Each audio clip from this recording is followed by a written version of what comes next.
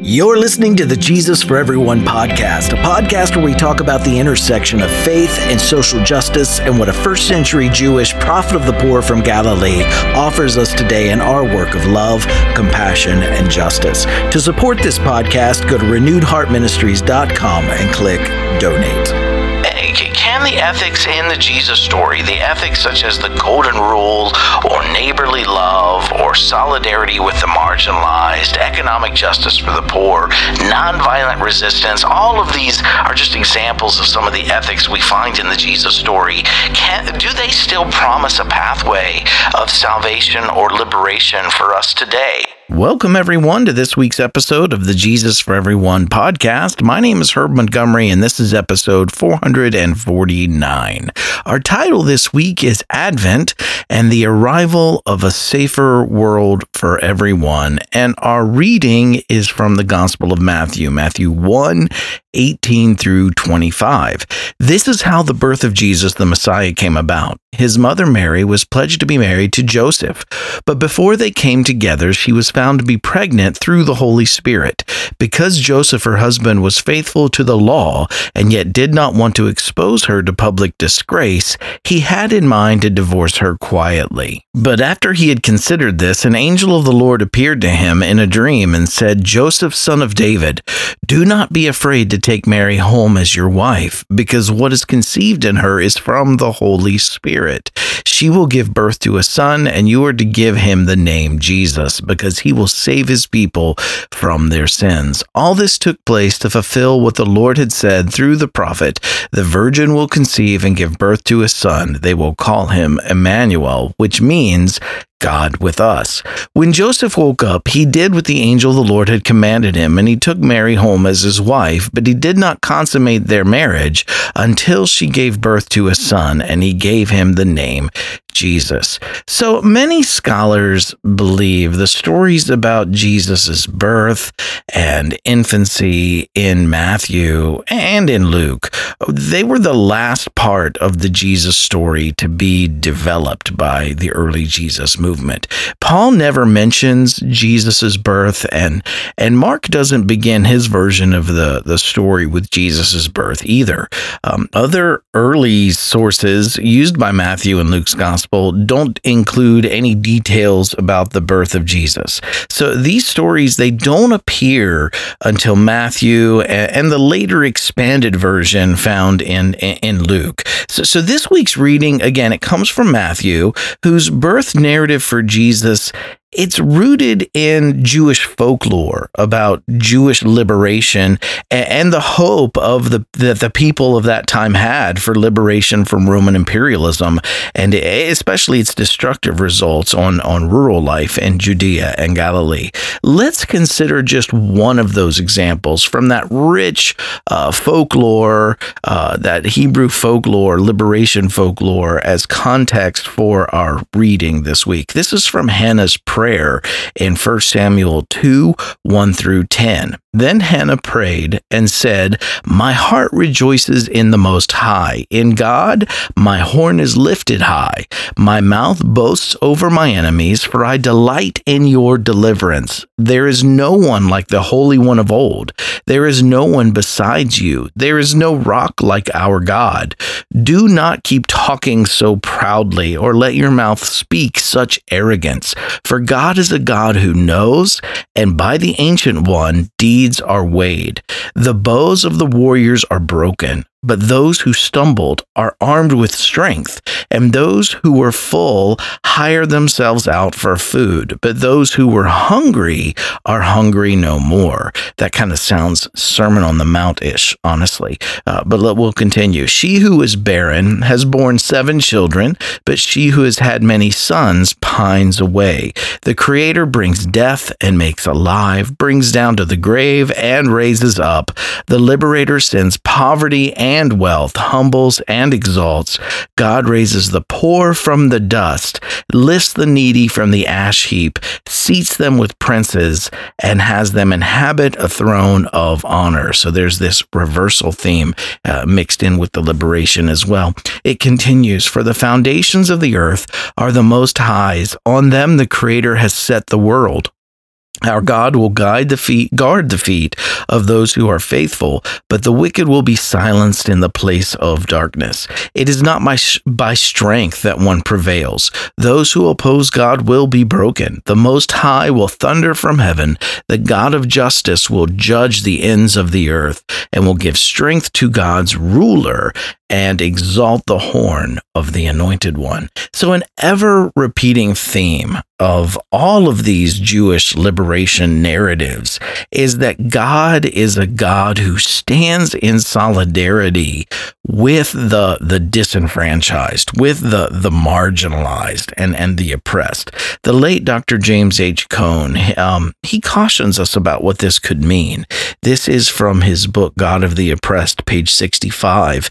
If theological speech is based on the traditions of the Old Testament, then it must heed their unanimous testimony to Yahweh's commitment to justice for the poor and the weak.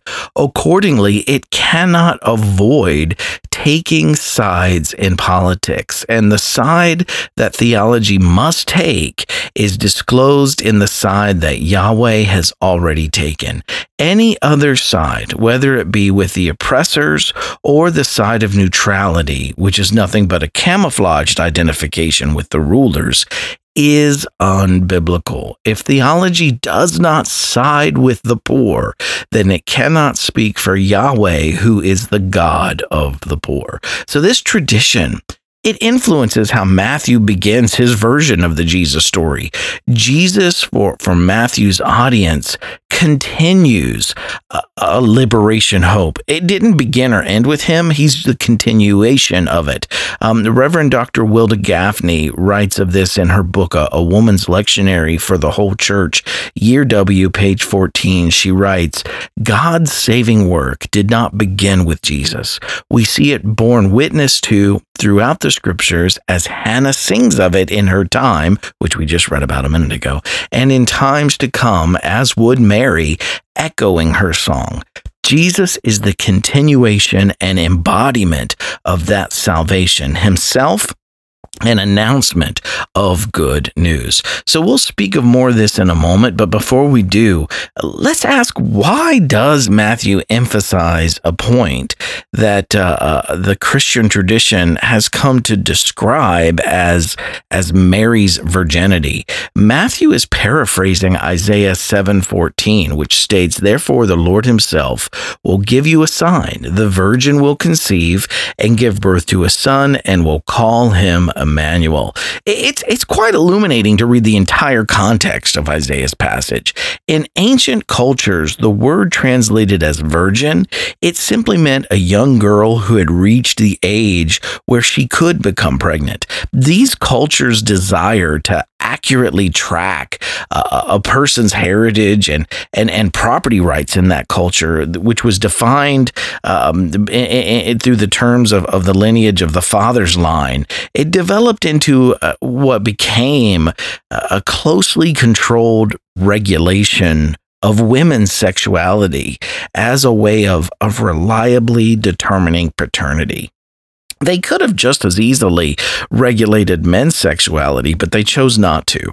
And I don't think property or paternity, though, even though it might be the context for virginity in the Hebrew scriptures, I don't think that is what Matthew or Isaiah are really concerned with. To understand the narrative detail here in Matthew of Jesus being born from a virgin, I think we have to understand the Hellenized and Roman folklore as well as the Jewish tradition. In Hellenized and Roman folklore, these imperial stories, they included many tales about the childhoods of famous men or heroes. And in each of these stories, a person's exceptionalism is traced all the way back to the events of their birth. And in each of these stories, in every case, the gods, they play a role in the hero's conception or in the famous person's childhood. Just a few examples. I want to throw these out there with a couple references. You can read about the stories of Alexander the Great in Plutarch's Parallel Lives, Alexander, to chapters 1 through 3 and 5. And then Apollonius of Tyana.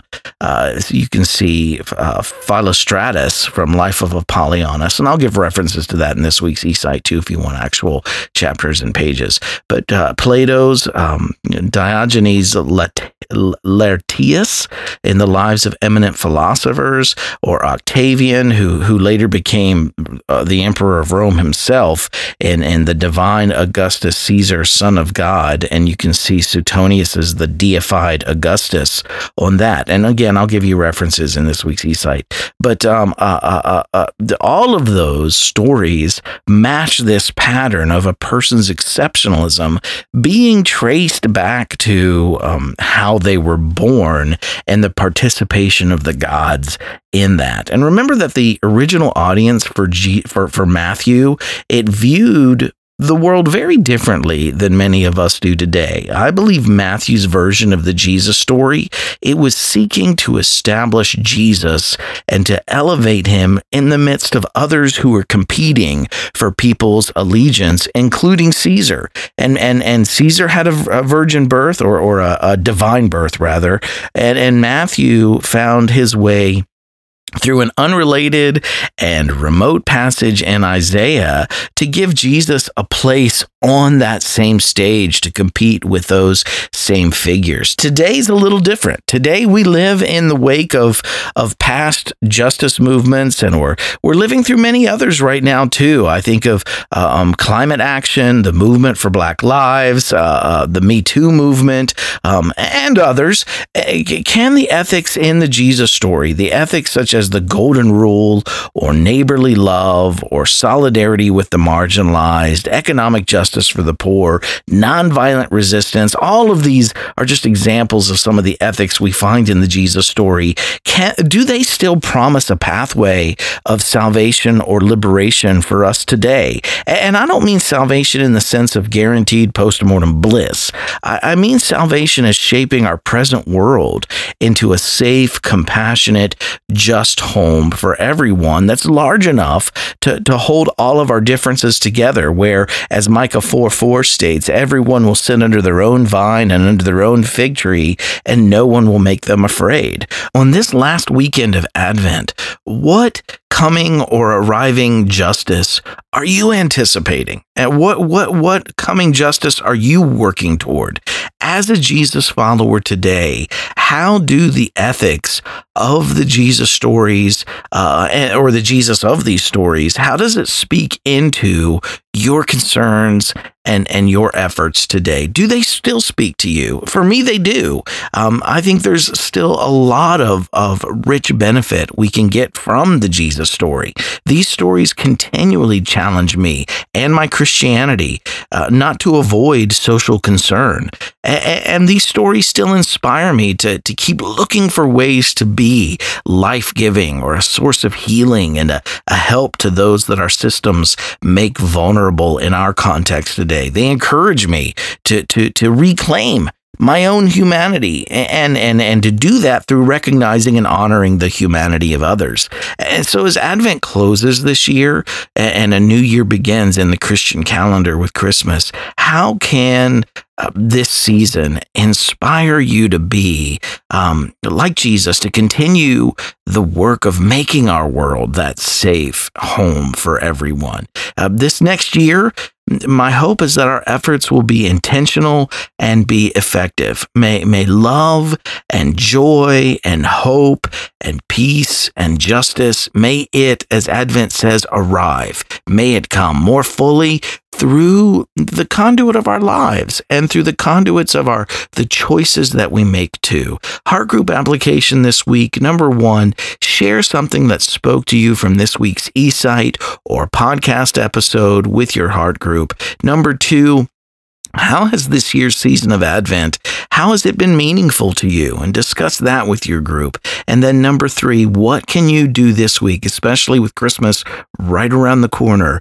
What can you do, big or small, to continue setting in motion that work of shaping our world into a safe, compassionate, just home for everyone? Thanks for checking in with us today. You can find Renewed Heart Ministries on Twitter, Facebook, Instagram. If you haven't done so already, please follow us on your chosen social media platforms for our daily posts. And also, if you enjoy listening to the Jesus for Everyone podcast, please like and subscribe to this podcast through whatever podcast platform that you use, and then consider taking some time to give us a review there as well. This helps others find our podcast. And if you'd like to reach out to us through email, you can reach us at info@renewedheartministries.com. And lastly, my new book, Finding Jesus, a story of a fundamentalist preacher who unexpectedly discovered the social, political, and economic teachings of the Gospels, is now available at renewedheartministries.com.